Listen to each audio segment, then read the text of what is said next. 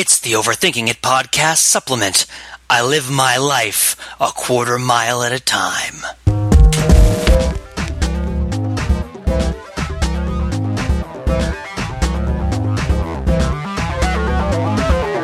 Welcome to the Overthinking It podcast, where we subject the popular culture to a level of scrutiny it probably doesn't deserve. I would like to welcome you all with great enthusiasm and much fanfare to a special bonus podcast supplemental this week.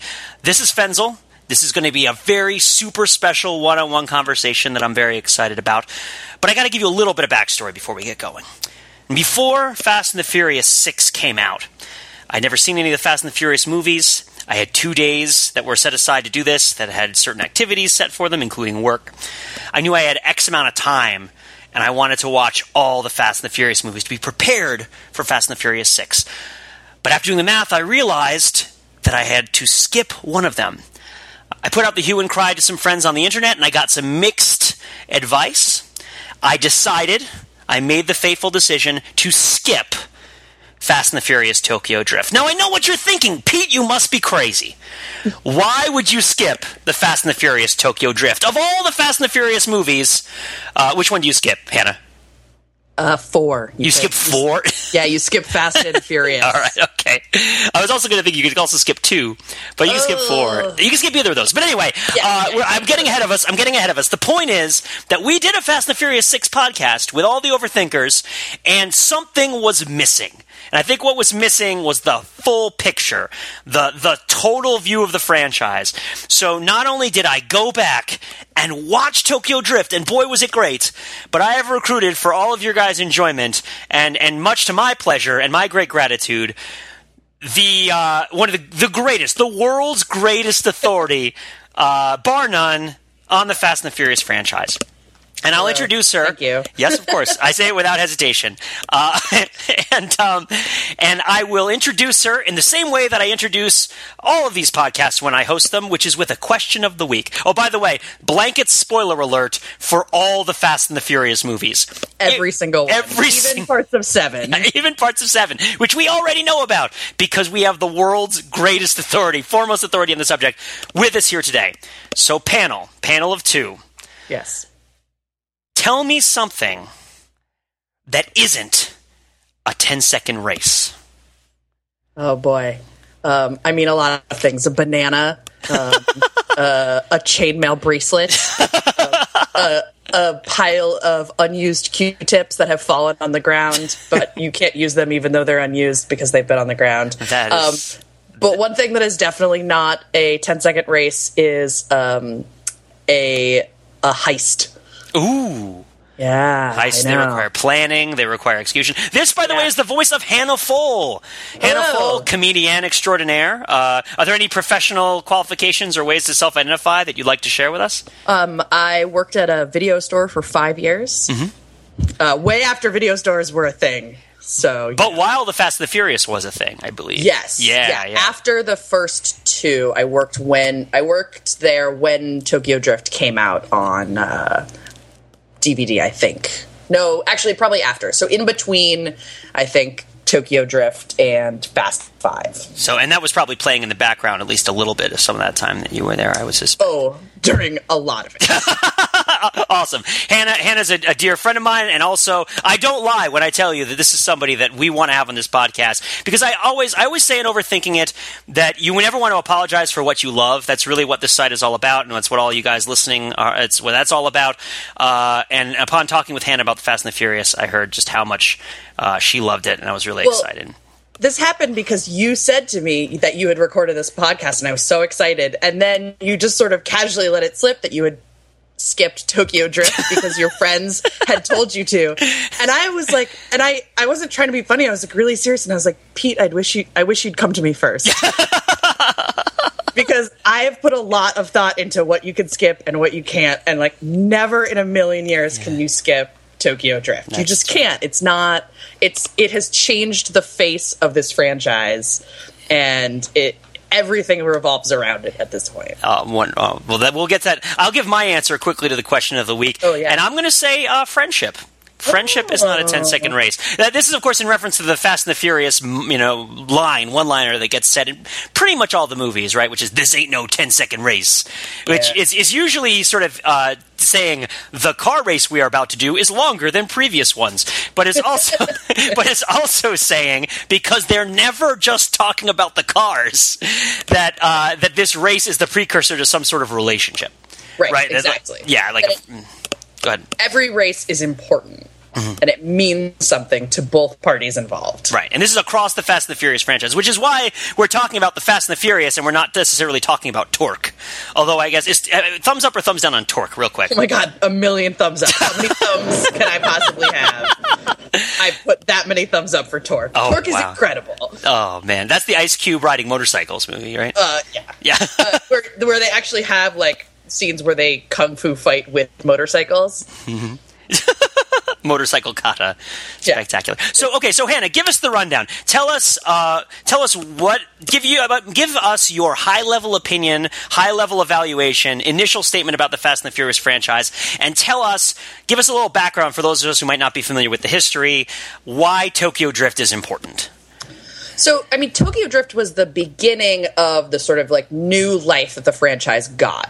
So the first two movies, the first one was directed by Rob Cohen, who had directed before that Skulls, or The Skulls, the movie about... There's no middle ground with Friendship, Hannah.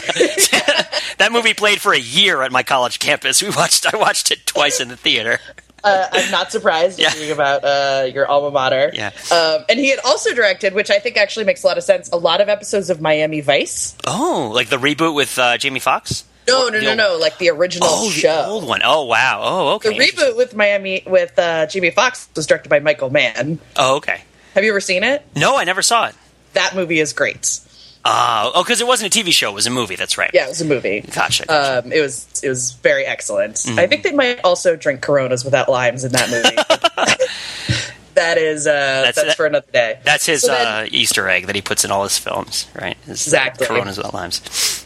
So the second movie, then, Too Fast, Too Furious, is directed by John Singleton, which is hilarious in a lot of ways. Yes. And so then the third one doesn't have any of the original stars. Paul Walker's not in it. Vin Diesel's not in it.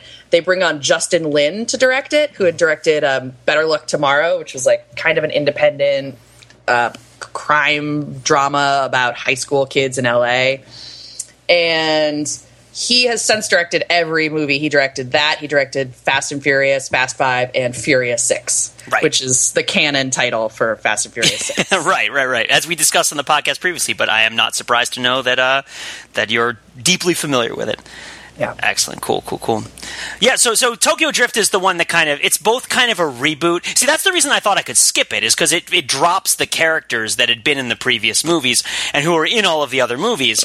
And I had assumed that the Fast and the Furious franchise and the story is about the people. Right, like it's about the car racers, and it follows the adventures. Like the Indiana Jones movies are about Indiana Jones, right? Yeah. Like the Star Wars movies are about Luke Skywalker or Anakin Skywalker or whoever. The person is the through line. But I don't think that really. I mean, the lesson of Tokyo Drift is that doesn't really turn out to be true with Fast and the Furious to a certain extent. Well, except that it is still about the people but they bring in a new character with Han. Yeah. Who is not even the main character of Tokyo Drift, but ends up being kind of central to the sort of future of the whole franchise. Right, exactly. He shows up in 4, 5, and 6, and the big reveal with 6 is that everything that's happened to this point is kind of a prequel to Tokyo Drift. That the events at the end of Furious 6 are contemporaneous with the events at the end of Tokyo Drift, and it's implied that the future of the franchise will somehow jump forward from that point. So, Pete, I don't want to be a jerk, but it's only a reveal if you didn't see Tokyo Drift first. Because otherwise, the whole time you've known that Han was going to die. Exactly. Right. So when he shows up in 4, because in Tokyo Drift, you see Vin Diesel comes by at the end, and he mentions that they used to be friends and they used to roll together. And at the beginning of 4, you see them pulling off heists in the Dominican Republic together. Mm-hmm. And so you know that 4 is now a prequel to 3, and they just kept going from 4. Yeah. it was really interesting to watch Tokyo Drift after I'd seen all of it, because you have to think that parts of Han's character as they are in Tokyo Drift had different kind of intentions than what happens in all of the rest of the movies. Like, I don't really believe, and maybe you have a different opinion of it, but I don't really believe that Justin Lin set off to make like the Babylon 5 of car racing stories, where it's just like there's going to be 5 movies and they're going to tell this nonlinear narrative that's going to like jump back, and there'll be time travel and everything will be explained at the end, and it'll, you know, and that I know what's going to happen to this Han character all the time. So like one of the big things in Tokyo Drift, you know, Han is this mentor figure who works alongside this sort of nephew of the Yakuza in like a chop shop sort of situation, or like a car driving place, and he also runs kind of a flop house hotel for models and does parties and stuff. And it turns out that he's been stealing from the Yakuza, and that causes all sorts of problems near the end of Tokyo Drift. And sort of looking at the events that follow or proceed, depending on how you look at it, you know, is it in character for Han to have been stealing from the Yakuza while he was working for them, or at least working for their relatives?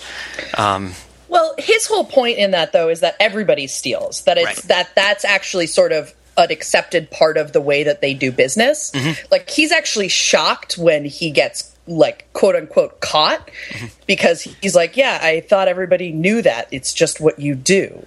You know, his sort of opinion is that they're all criminals. A lot of the money is stolen. And so he's essentially following the rules that are set up for them and for their business. Right. And so this is also kind of a little bit of a death wish, at least, is a little in character for Han, who at this point has lost his wife, or at least his fiancée. Right. Right. And actually, so do you know that technically it's also a sequel to Better Luck Tomorrow? Really? It all ties together with his earlier film as well? Yeah. So, which was the movie that Justin Lin made before that, where the same actor, Sung Kang, played a character named Han. Mm-hmm.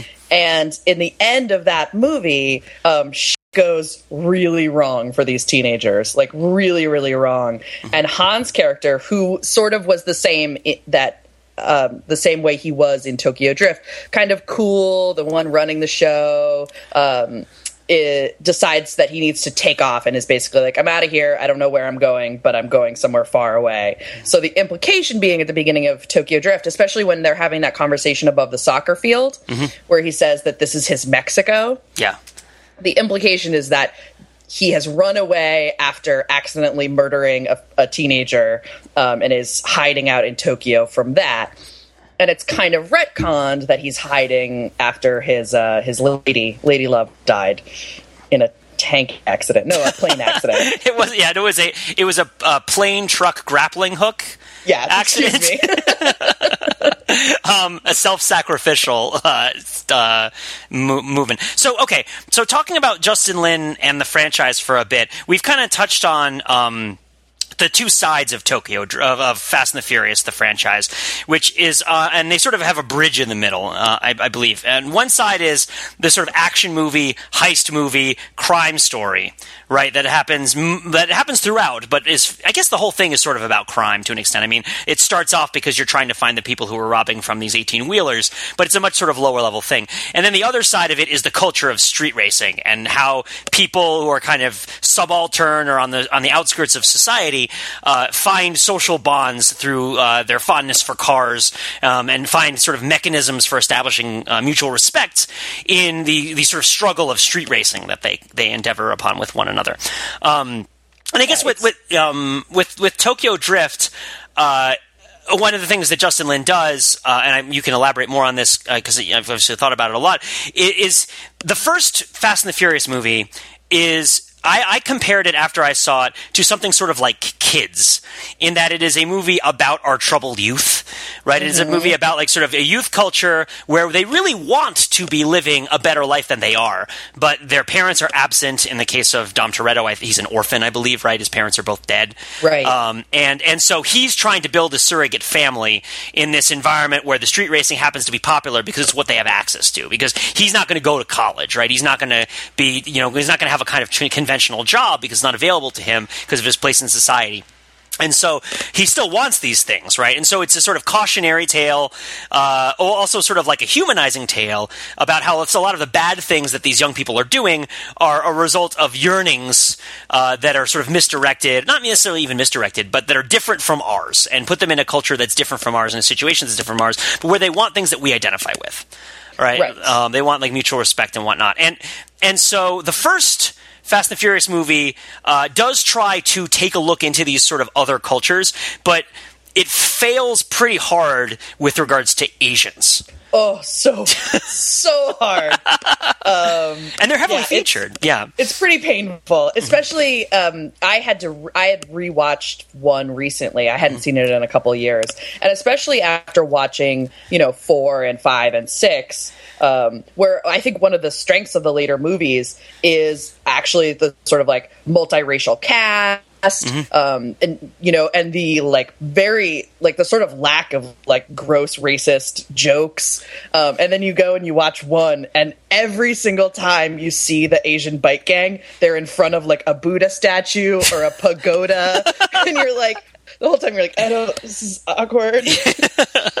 And they interrupt them during that like very traditional meal, and like the grandmother is upset. The dad slaps him in the face, right? Yeah. Oh god, such a good scene. But also awful. Yeah, but also awful. And so Justin Lin comes into the Fast and the Furious franchise with something to prove. Like heavy duty. Exactly. Yeah. He actually changed a lot about Tokyo Drift. Because I guess one of the stories that he tells is that he turned them down originally because he wanted a little bit more power. Because the original, I guess, Tokyo Drift, the original script called for a lot of women dressed as geishas, and a lot of drifting by temples. And he sort of called bullshit on that. And he was like, could I make a movie about actual Tokyo?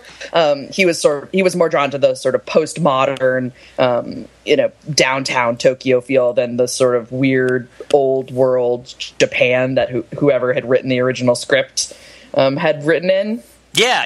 And that's really one of the things the movie's truly remarkable for, is its total lack of Orientalism. Yeah. It really portrays the youth culture of Japan, I would guess, closer to how it is. Certainly as urban and young and interested in contemporary things, right? And also as in the movie, the people of Tokyo aren't the subaltern culture. They're not the exotic culture. They're portrayed as like the home culture, and it's Bama Boy. I just call him Lucas Black, right? But I mean, his name is Sean Boswell. If we want to, Sean, right? Sean, yeah. And Sean is the exotic one, and it's almost like he's kind of an exoticized Southerner because he has this really thick accent that is somewhat lacking credibility, I think, although maybe it's for real. I'm not entirely sure. But like he's there's so many fish out of water stories where the point is that the water is strange. And this is a fish out of water story where the point is that the fish doesn't fit in, right? Like, and so like Han is masculine and graceful and like I would wager attractive in this movie. He's not like a sort of Mr. Miyagi figure. And like even the character of the Drift King, the DK, he shows up and he's all dressed up like Dom Toretto in the first Fast and the Furious movie, right? He's got the black tank top. I was really struck in Tokyo Drift. One of the moments that really, there's a bunch of moments in Tokyo Drift that really struck me in terms of their place in the franchise and how they relate to what all of them are about. But one of the moments that really struck me is after the Drift King defeats Sean in the first race in the parking garage. Right, and this is the race where Sean realizes that he can't drift. Like, there's been some foreshadowing where he gets in a car race and he can't take tight turns in his giant car, right. And so then that's like when he's racing the kid from Home Improvement, which is pretty funny. Not Jonathan Taylor Thomas, right. The other kid from Home Improvement, other kid, under the soundtrack of Ba Wada Ba by Kid Rock. Yeah, which is a spectacular chase scene and just a wonderful little cultural step. That whole place seems weirder than Tokyo does in the movie. I think that's purposeful. Yeah.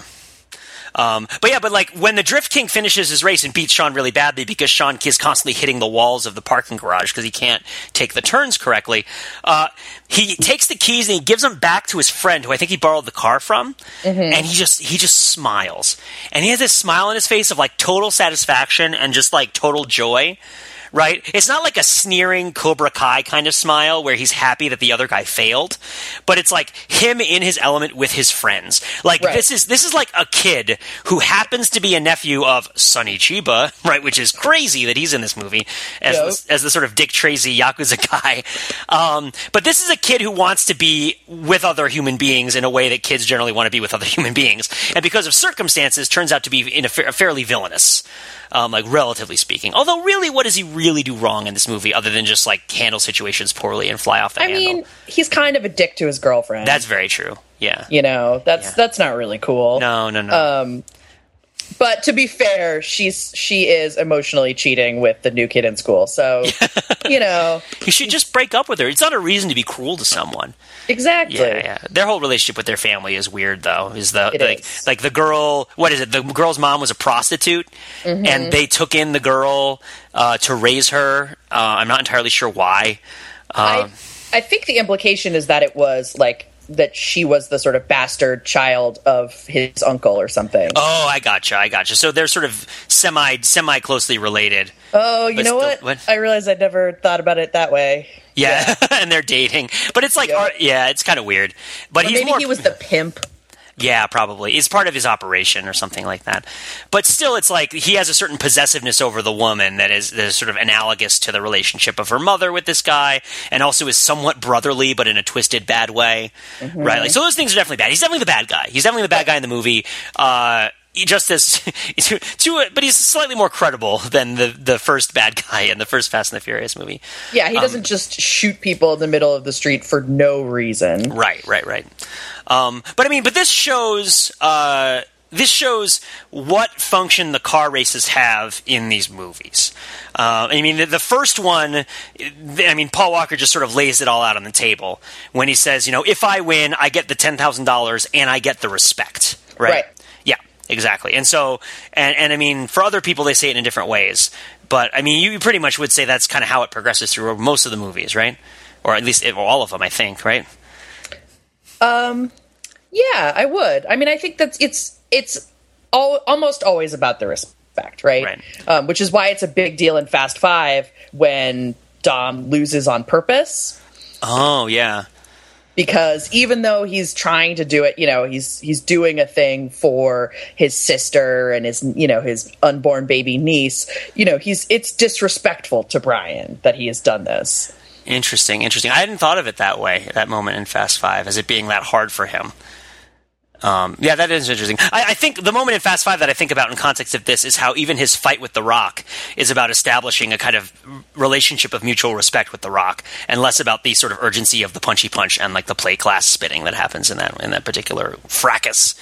What I think is really interesting about all of these movies is how interconnected they are and how little they explain some of it. The fight with The Rock, I feel like, is a perfect example because in the moment of that fight, they play up the moment with the crowbar as if it's this really big dramatic moment. But if you haven't seen the first movie in a while, you have no idea that it's because like Dom almost beat a guy to death, and that's why he had to become an underground street racer instead of a respectable stock car racer. Right, that's right. Because he takes a crowbar to the guy who forced the accident that killed his father. Exactly, and that's why he's banned from the track, and that's why he's racing on the streets. But they don't explain that at all, and yet they still put a lot of dramatic tension into that moment. So you sort of know it's important, but you don't really know why.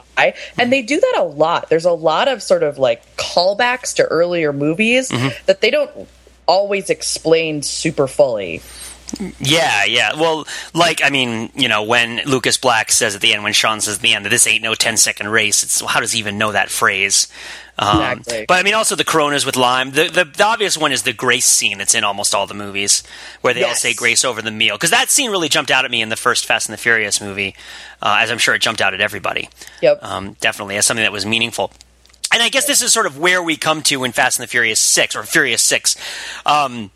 which is the battle between the two mirror images of the team, one in which Vin Diesel cares about the histories of all the people as they've been together, and one in which all of the people are valued for their skill sets but are otherwise dispensable, right? So it's really Justin Lin sort of defending the way that he's made the franchise. Mm-hmm. Is that what you're saying? Like it's a metaphor for his films. It is, but I think it's even more than just a metaphor, than a metaphor for the films.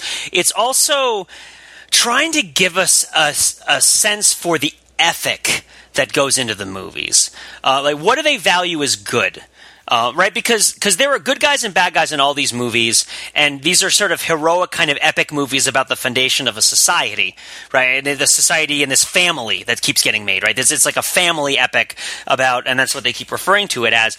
And one of the sort of issues with anti-hero stuff is you make the hero cool by making them bad or amoral or grizzled in some way, right? But then you sort of end up a little bit adrift, and you're like, okay, well, what is the story actually about?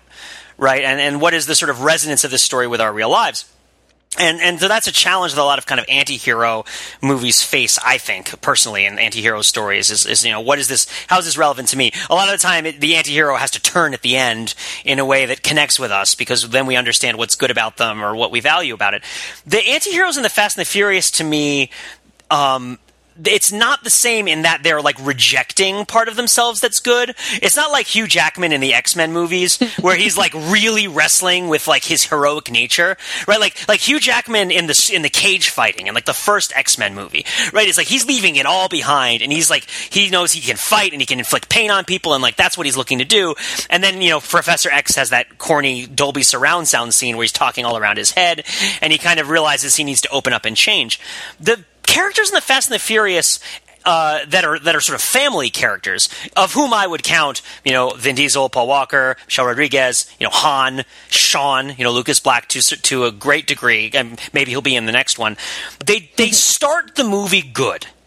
The things that make them bad are not that they're resisting their better nature. Right, but they start good in unconventional ways. They start good, but they're troubled, but they're violent, but they're thieves.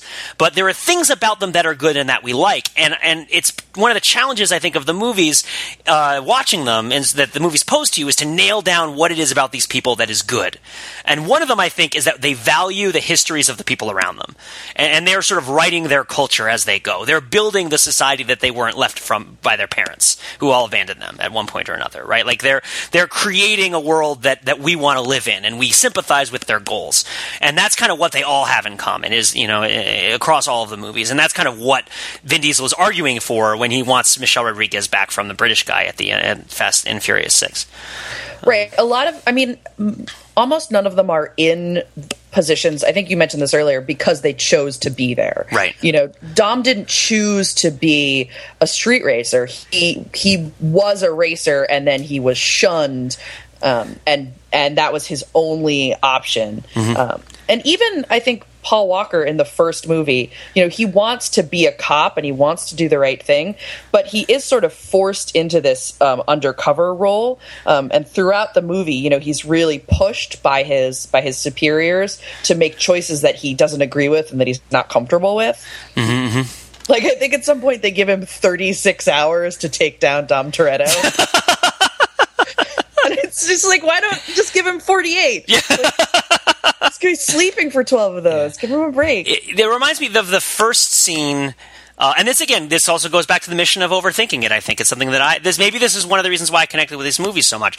The very first scene of the very first Fast and the Furious movie is Paul Walker taking out that car in that parking lot, right? Yeah. And it's this like really intense kinetic scene that just shows an eye that just loves cars. Yep. And loves the speed of cars and the shape of cars and their capacity for movement and their relationship with flat surfaces. And it's just a love letter to cars, is that first scene in that movie. And there's a scene in Tokyo Drift where where Sean realizes that Bow Wow is into cars. Right. Oh, do you mean the Hulk scene? Well, there's a Hulk scene. I guess there's a two-part scene, right? Because it's the first scene where Bow Wow is trying to sell him like electronics, Like, oh, you should have a laptop. Everybody has a laptop, right? And he's like, I don't need a laptop. He's like, you should get a cell phone. Everyone needs a cell phone. He's like, well, whatever. I don't know anybody. I don't need a cell phone.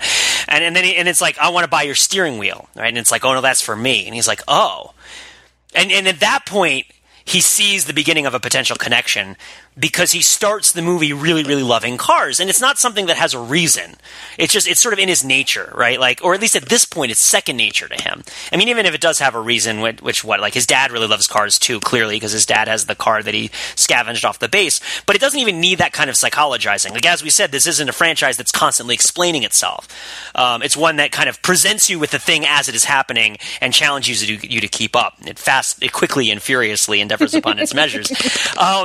But and then it's followed by the scene where Sean is with Bow Wow by the cool rotating parking garage where they find the Hulk van, and you just see them sharing this sense of excitement, and it's childlike, but it's childlike in a way that an adult could be childlike too.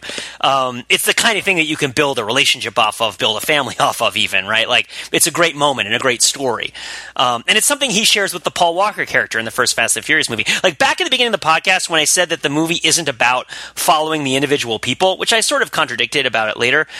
I think what it's really following is it's like if you want to think about it kind of in a like a physics kind of way, the people as they pass through the Fast and the Furious movies are like particles, but they are also sort of part of this wave, right? And the wave is kind of like the energy of these people who all love cars and what they all share together and the culture that they build together that kind of persists despite the presence or absence of any one of them or all of them. Go ahead. So there's the scene a couple of scenes later that we talked about earlier where Sean destroys Han's car that Han lends him and just destroys it. And Sean asks him later, he's like, why did you let me do that? Basically, he was like, you knew I was going to destroy that I didn't know how to drift. And Han basically says, like, I have money, I have cars. What I need are people around me that I can trust. And I think that is sort of, that says something about the whole franchise, is that the cars are disposable. The cars don't really make comebacks throughout the movies, except sort of for Dom's thing for American Muscle. But even that, I feel like they talked about that a lot in 6, and that it felt sort of out of place because it was the first time that they really talked about how much they love cars. A lot of times before that, it was just sort of assumed, or they talked about how they drove or how they raced, and that was more important than the actual car, right? It was the relationship to the car that was important.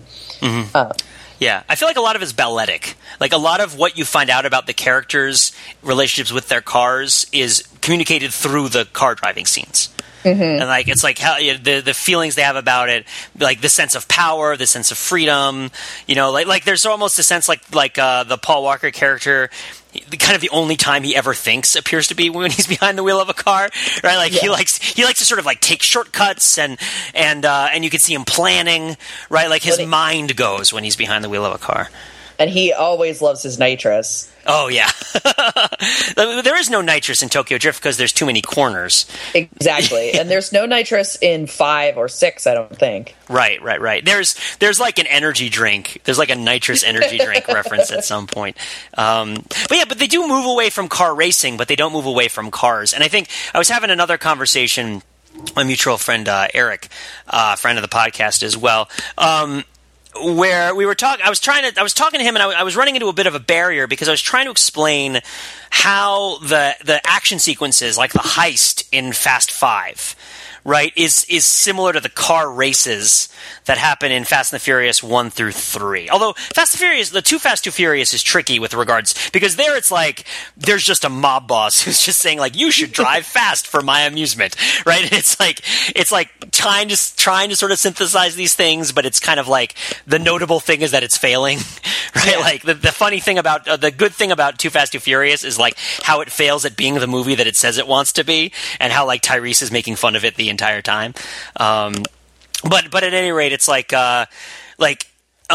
because when Dom Toretto races cars, it's because he wants to. He loves racing. It's in his blood. It's something that he feels like is indispensable for who he is, right? And then like same thing when Sean goes and he drives cars in Japan. It's like the one thing his dad tells him not to do, but he loves it so much that he can't stay away from it, right? Like literally immediately he goes out and drives cars. Yeah, exactly. It's not he doesn't even give it a day to try.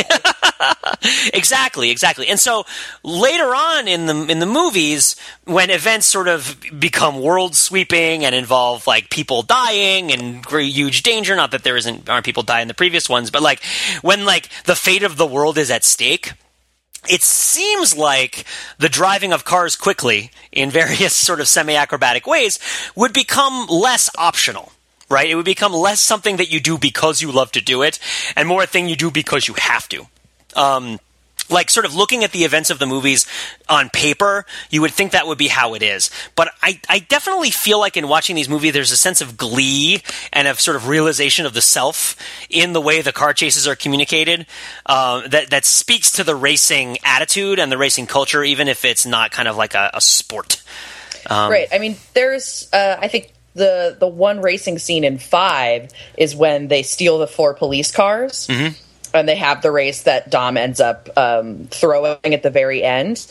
And you see the characters, even the 2 that lost by the most, come in and they're all smiles. Yeah. Because for them, it's not, they don't so much care about losing $1 million. You know, $1 million out of 11 million is not a big deal to them. Yeah. But they just got to race. And that was, you know, they sort of feel, they clearly are like juiced up on adrenaline and excited and happy. Yeah. And even like dragging the safe around Rio and like smashing it into everything. Oh my God. It's just so much fun in that. Yeah. Right? Like it's not something, When I saw Too Fast, Too Furious, I was remembering this while I was on my way home today to record this.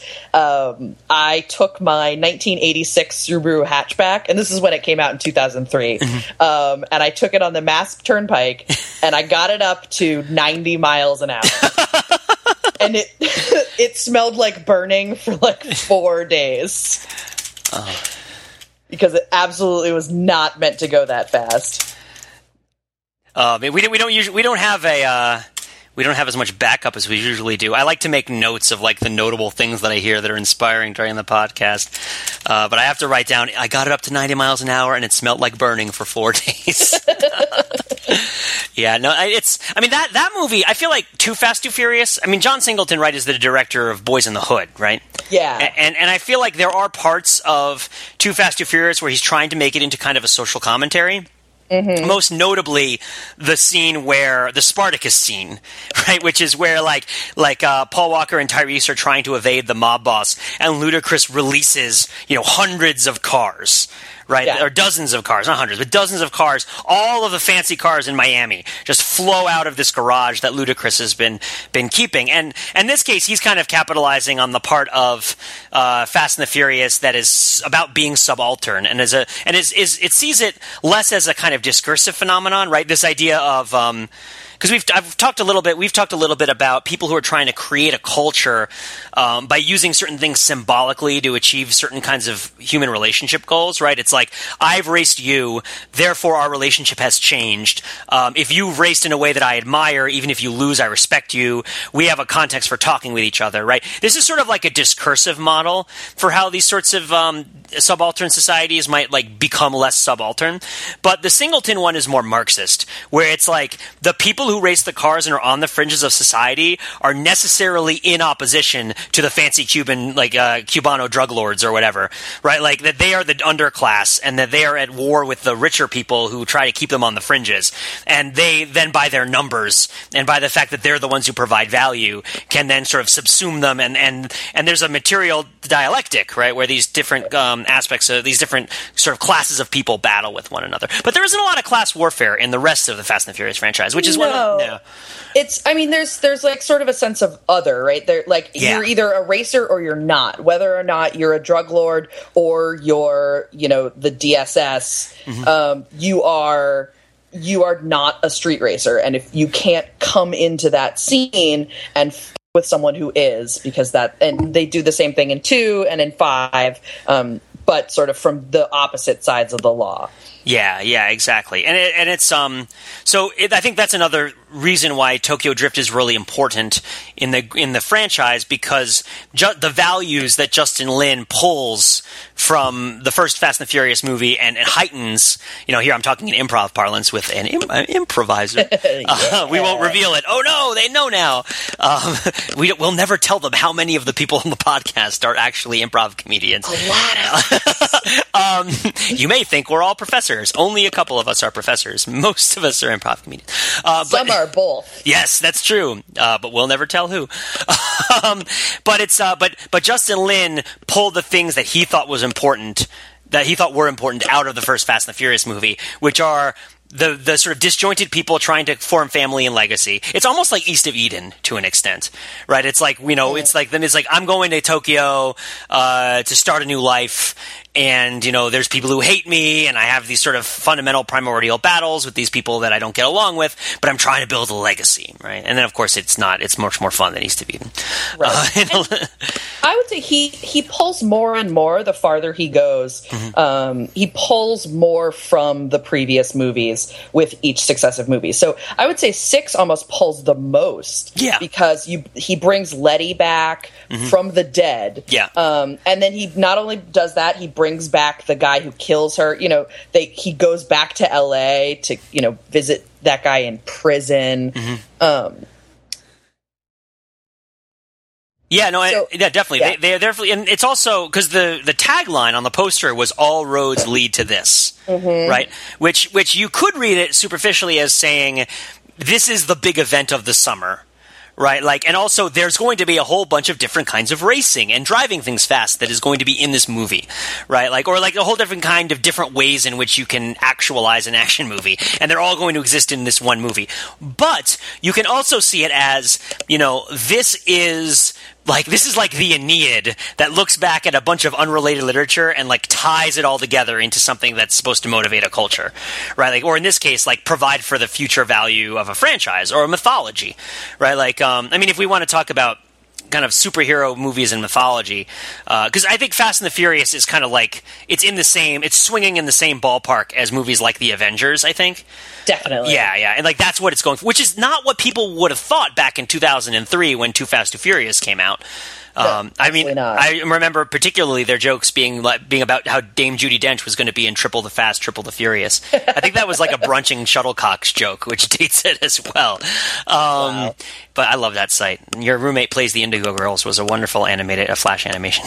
But just pulling these references out left and right. Wow. But they're aspiring to myth making. They're trying to make a story that that talks about a very specific sort of experience, but that sort of makes it a major, weight that exists in the culture and can be referenced to, and that people can aspire to. They want Dom Toretto to be on par with Iron Man.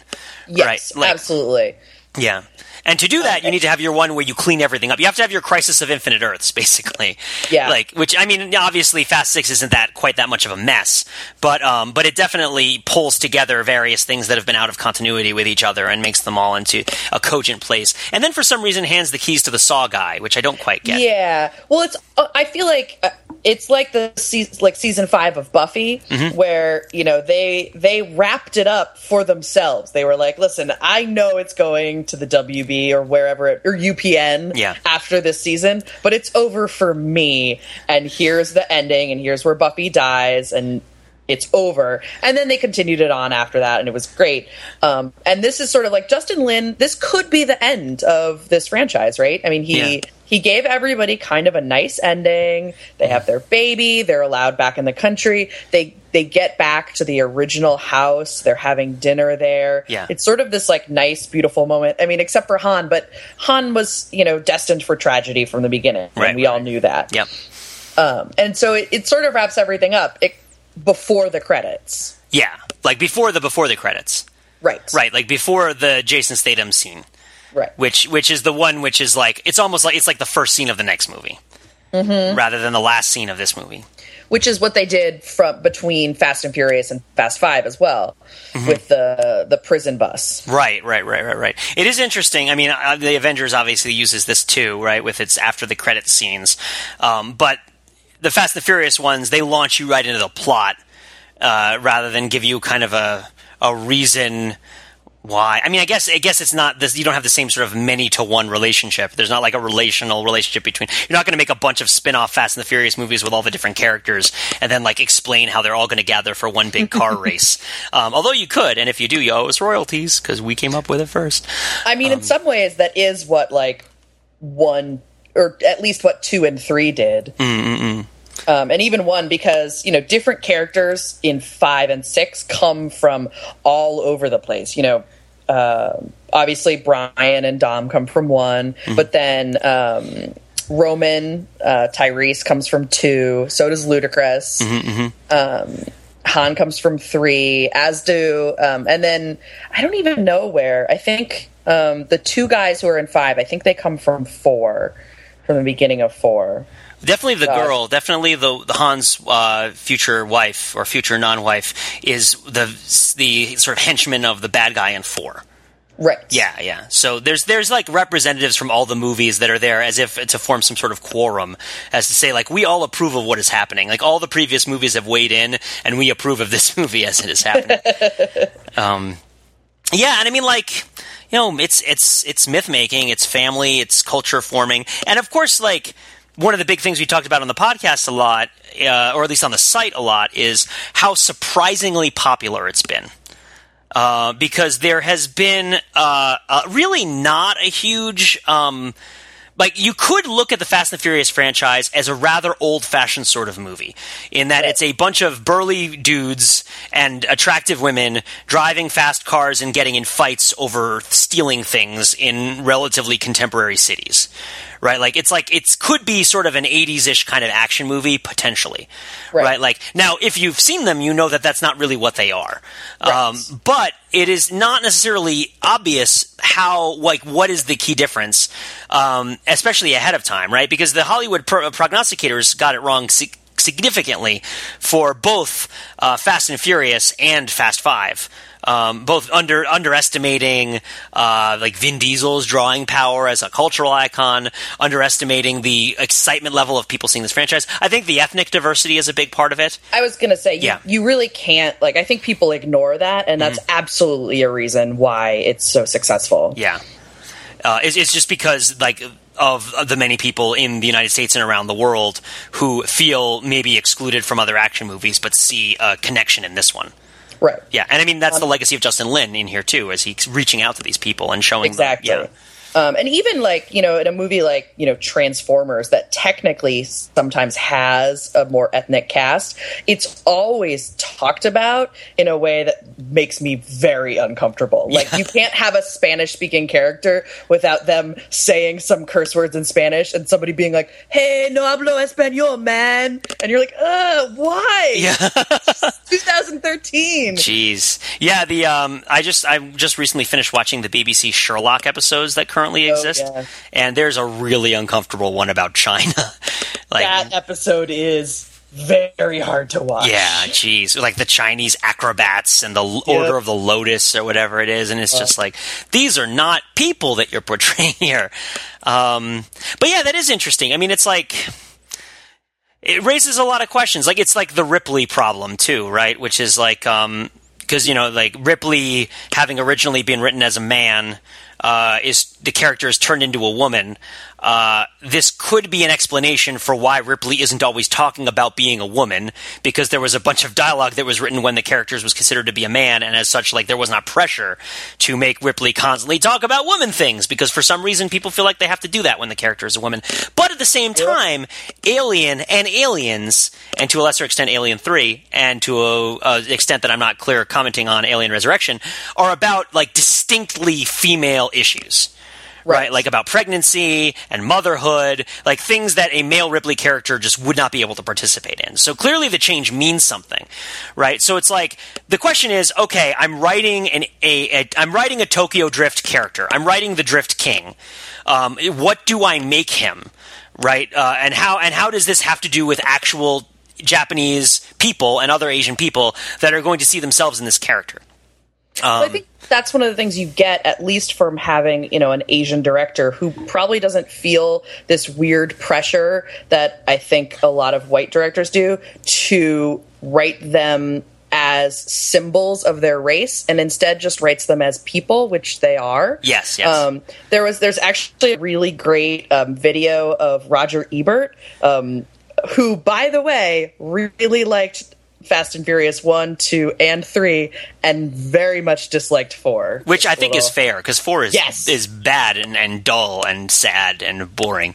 But there was a Sundance screening of Better Luck Tomorrow, and afterwards there was a Q&A, and somebody stood up and asked how Justin Lin, why he felt okay portraying Asian teenagers in this really bad light, and didn't he think that he should set a better example? And Roger Ebert stands up and is like spit flying out his mouth, and he's like, "You would never ask that of a white director," and he's just furious. And people are like cheering, and it's a pretty great video, and I think that says a lot, and I think a lot of Hollywood, when they write non-white male characters, feel this need to have them represent something that they actually fundamentally don't understand. Yeah. And as such, they come off as false. Mm-hmm. Mm-hmm.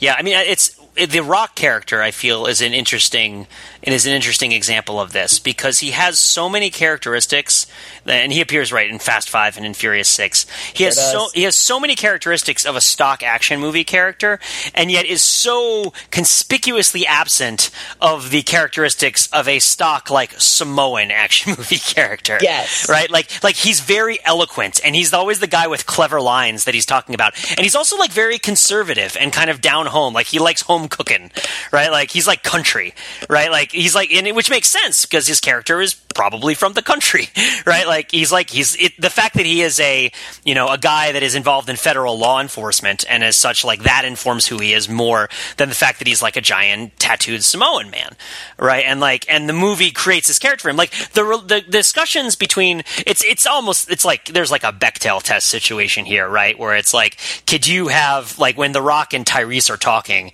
there's a checklist of things that they shouldn't be just talking about, and one of them is the butts of women, and another one is stealing things or jewelry, right? And it's please don't talk about any of these things.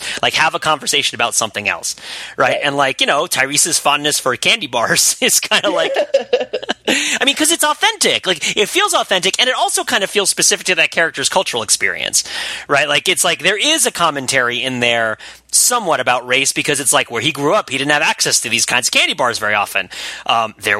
You can watch another recap on Overthinking It this week where we talk about another character who talks about candy bars, but Hannah hasn't watched that yet, so I'm not going to talk about it. I'm talking about Mad Men. Don't tell Hannah what happens on Mad Men, but it involves candy bars. You have 10 episodes, 12 episodes behind to watch before you get to the candy bars. It's a non-spoiler. I mean, there's a lot about snacking in these movies. Yes! One of Han's major characteristics is that he's always eating potato chips. Yes, I noticed that when he was in the elevator, and the very first time that we see him, right? He's just snacking away. Snacking. Yeah. And I mean, this I felt was also kind of foreshadowing that he was going to be stealing from the Yakuza, because he's dipping his hand in there, right? Mm-hmm. He can't help himself. It just feels normal to him. But it's also, I think, it's kind of cool. I mean, maybe this is sort of how I read it, and maybe I'm mistaken here, but watching the role of I compare it to the role of food in anime.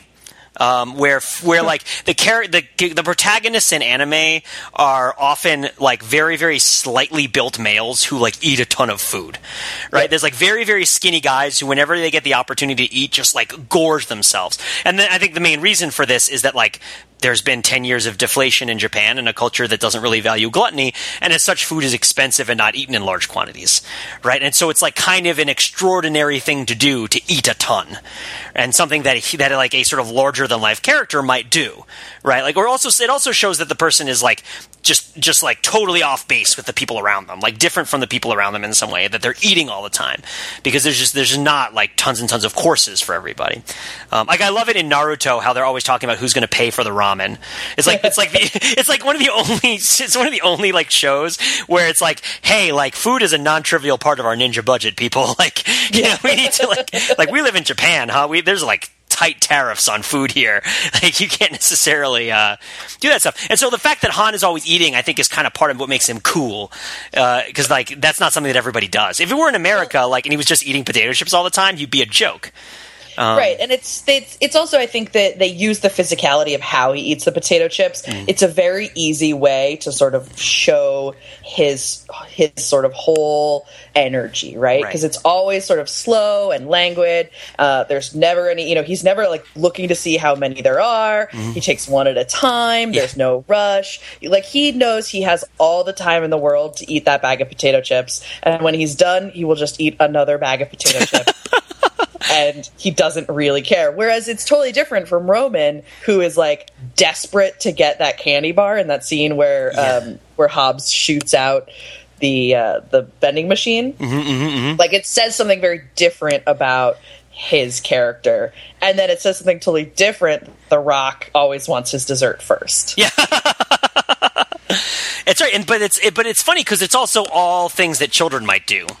Yes. Right, is like wanting dessert first, eating lots of potato chips, eating a lot of candy. I think that there's something about, probably something that Spielberg said in one of like a bazillion interviews he's ever done about how awesome he thinks he is. Not that he's unjustified, mind you. Like the man's done a lot of good stuff, but like talking about seeing the world through the eyes of a child is kind of part of cinematic storytelling. There's certainly a bias in a bunch of genres of film to like portray adults as children in certain ways. But one of the big ones is that like the capacity for large images to inspire awe, right? Like the relative size of us to the movie screen puts us in the position of being children again to an extent, because this thing is so big that's happening in front of us, and we don't usually confront things that are this big that are happening. Like a big, I love, like, you know what it reminds me of? It reminds me of those videotapes, those VHS tapes and DVDs they used to sell on TV, where it's just like, watch giant trucks. Yeah. Right? Like the biggest earth movers, the biggest steam shovels, like Tuesday. Yeah. The other thing is that there's very little after the first movie, and a little bit in the second one. There's very little sex. Yeah. So the fantasy is kind of fulfilled in other ways, right? Because I mean, Brian and Mia have sex in the first one, and so do Dom and Letty. And then he has a sort and they of have like, sex once, and Mia gets pregnant, and Letty dies. So. Right, exactly. And then in the second one, you know, Brian sort of seduces Eva Mendes with his eyes while he's driving, right? In like what is pretty much one of two memorable scenes in that whole movie. Yeah, three. Sorry, I forgot about the rat. Yeah. But other than that, you know, they're very chaste. You know, I think, you know, there's like Han and Giselle make out in the fifth movie, and then in the sixth, you know, they just sort of like hold hands. I don't even think they hold hands. They just sort of like sit there in public places and, you know, are clearly happy. Yeah. Which is funny, and this is another way in which I think people fundamentally misunderstand the movies, because so many of the car racing scenes start with a close-up of someone's butt and then pull out. Right. And they have like women in skimpy outfits like all over the place. But that's not what the movie is really about. Like the actual characters in the movie aren't over-sexualized. This is just like the way that we relate to the things that we see. It's part of what makes it different from us, and that this isn't normal. It reminds me of that scene with Bow Wow in Tokyo Drift, where they like have the secret party where all the models are hanging out, right? Which I felt like was kind of really sweet. Right, like where it's like there's this party which has all these like literal fashion models that are there, and of course like Sean calls out, he's like, they all kind of look like, and then Bowell's like, models, and of course like we're laughing in the audience because it's like that's what they are, they're models, but it's like no, actually in like they are diegetically models, right? Like this is a gathering of models, and they're all here because they travel from all around Asia to go to Tokyo for fashion shows, and they are lonely, they don't know anybody in Tokyo. They're far away from home. And so, you know, who do they go and hang out with? And then Bow Wow throws in something about people being too timid to ask them out, which is not necessarily the best. But then he says, which I guess might be cultural in Japan as far as I know, but But then he says, like, who do these women want to talk to? Like, the little guy who makes them laugh. Right? Like, right, which is actually kind of sweet because, you know, you kind of do expect in that moment for it to feel sort of like creepy and for him to give some sort of like pickup artist line about like, you know, about how to sort of bed these models who, by the way, just like live in Han's garage. Yeah. So they're just, you know, they're just around. Yeah, exactly. But, you know, I don't know. It's just sort of nice. He's like, yeah, you know, just make him laugh. And honestly, I sort of get the sense that it doesn't work for him, but that he enjoys it anyway. Exactly. Like, I want to juxtapose it against that scene from the very beginning that I want to go back to. That really, really weird scene with the home improvement kid, where it's just like, and this is where it's the classic Sean is the outsider, and it's like the jock has the expensive car, and Sean has this cheap car that he's customized himself because he knows how cars work, and he's being taunted and bullied because he's like flirting with the girl. But the most notable thing about that whole sequence is like, my goodness, this girl, I would never treat somebody I love the way that these people treat each other. Oh, it's awful. It's awful. It's like if you win this race, you know, I'm going to go with you instead of with him. And this isn't like Revenge of the Nerds, where like we have a kind of tacit acceptance of chattel and sexual assault, where it's like, oh, of course, that's what would happen. That's how men and women work. Like, it feels wrong and it feels awful, and it's like, this is a terrible place to be. I mean, I don't know. Then, halfway through the race, when the kid from Home Improvement is losing, and she turns to him and she goes, "I thought you loved me." Yeah. Oh my goodness. Oh my goodness. It's unreal. Yeah. And so it's like, well, okay, clearly the ritual of the woman like dressing up in kind of race outfit and hanging out next to the car, right, like in this sort of sexual object position, isn't really just about being a sexual object, because none of these women have sex in any of the movies. And the juxtaposition here is that, like, how much unpleasantness does Sean trying to get into this community in wherever they are in the States, how does that relate to the very chaste happiness and glee that Bow Wow has, right? Like, in this place where he belongs, right? And it's like, I mean, it shows... I mean, I think part of it, what it shows is that you can find yourself at home in a place that is far from where you thought your home was, right? It's like, if you don't feel like you belong at home, maybe you belong somewhere else. But I think the other part of it is just, I mean, this is part of why I love these movies, having watched them, is it's like, it's actually pretty subtle. And it's like, you know, Bow Wow's fondness for just having the women around, it like affirms him as a person, to have these women around him and approving of him. But it's juxtaposed against another situation in which we would expect the same thing to happen, and it doesn't, right? And so it's like, no, this isn't about possessing the woman and having the beautiful woman make you feel good about yourself because you possess her. This is about, like, being around people who are nice to you. And yes, they happen to be dressed in a certain way. And yes, they happen to act in a certain way. But at the end of the day, like, that's the thing that matters, is that you share time together, you understand each other's circumstances, you're nice to each other, you respect each other, right? Like, even if you're all hoochied out and playing that Japanese surf pop while you're doing it. Which, do you remember that movie? I remember that music. That took me back when I watched this movie. I remember... Oh, yeah, definitely. Yeah, like the sort of popularity of Japanese surf pop in, like, the late aughts or the mid-aughts. I remember going to a rock and roller skate in Queens where there was, like, a Japanese surf pop influenced band that played in, like, the middle of this cage while we all roller skated around them, and it was a lot of fun. That was a good time.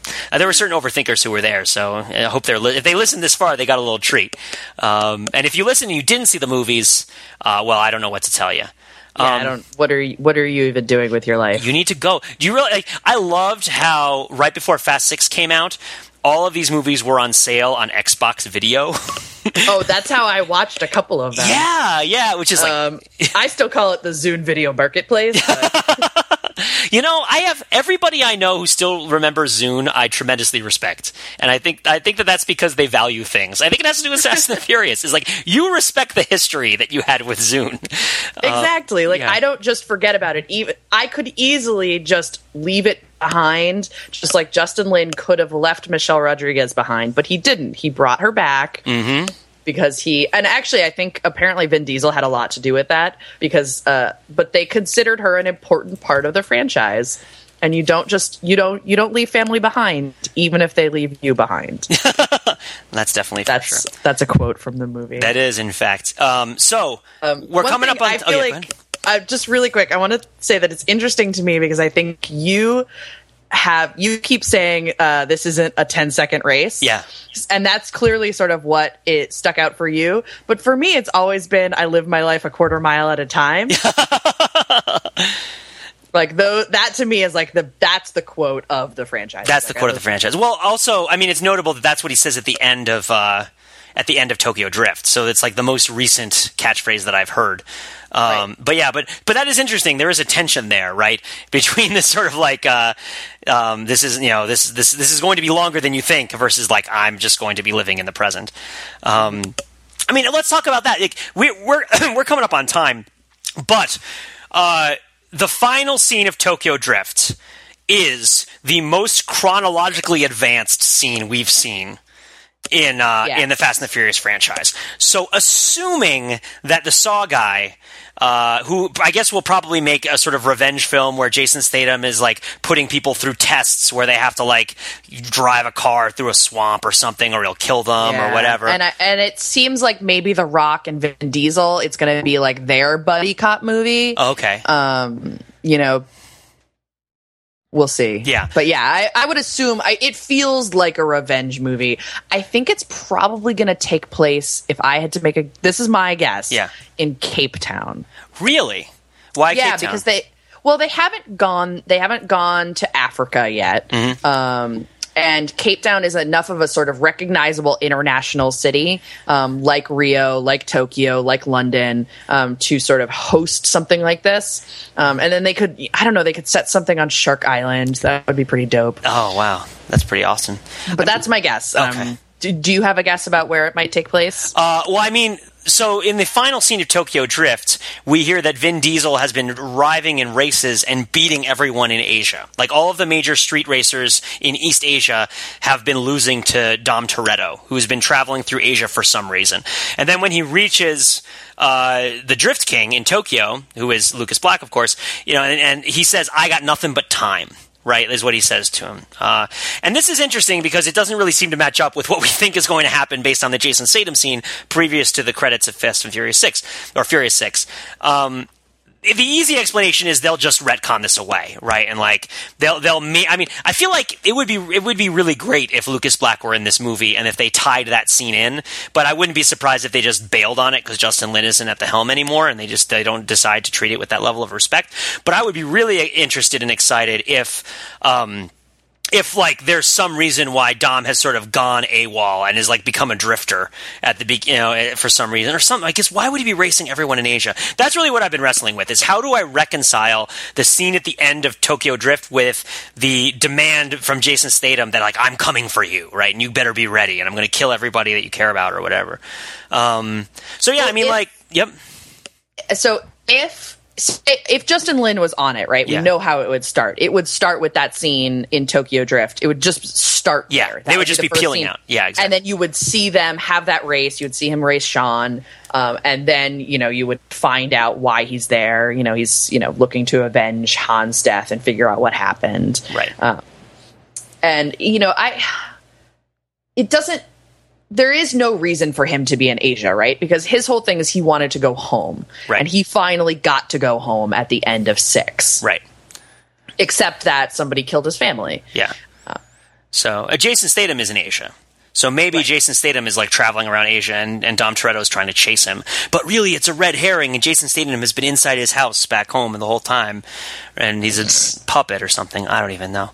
I don't mean to get just distracted. I've never seen any of the Saw movies. So I'm not excited. Neither have I. Yeah. So we'll have to see that. It's a weird choice, right? Yeah, it is. I mean, we got to have faith that they'll work it out one way or the other. I'm hoping. But Do I?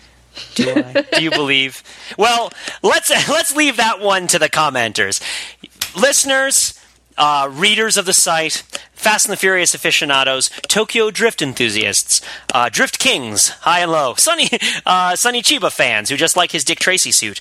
Do you have faith in the future of Fast and the Furious? What are your feelings about the franchise as it is? About the many issues that we raised, about like different ideas of culture and of epic and ethnicity and plurality of ethnicity and communication, otherness. leave them in the comments. Start the conversation. Subscribe to our podcast. We'd love to see some more reviews on iTunes that give us a good 5-star rating. Give us an honest one. Give us a 4-star rating, a 1-star rating. I am confident in the quality of this material. I know that you guys are having a good time listening to it because I'm feeling the vibes here. So yeah, this is we will only get faster and furiouser from here. All that remains is to thank Hannah Full, our special guest. Thank you so much for coming on the podcast. Thank you so much for having me. This is great because after I saw Fast 6, I just want to keep talking about these movies and everyone else is bored of it. Well, there are people who understand you out there and they are listening to this right now. And that's why you have the site and it's the best. Yeah, well, thank you so much. So will you hit the tagline with me, Hannah? Because from here on out, all that remains is to visit us on the web at www.overthinkingit.com, where we subject the popular culture to a level of scrutiny it probably doesn't deserve. I stuck my fist in the podcast first, so I had to say the prayer, I guess.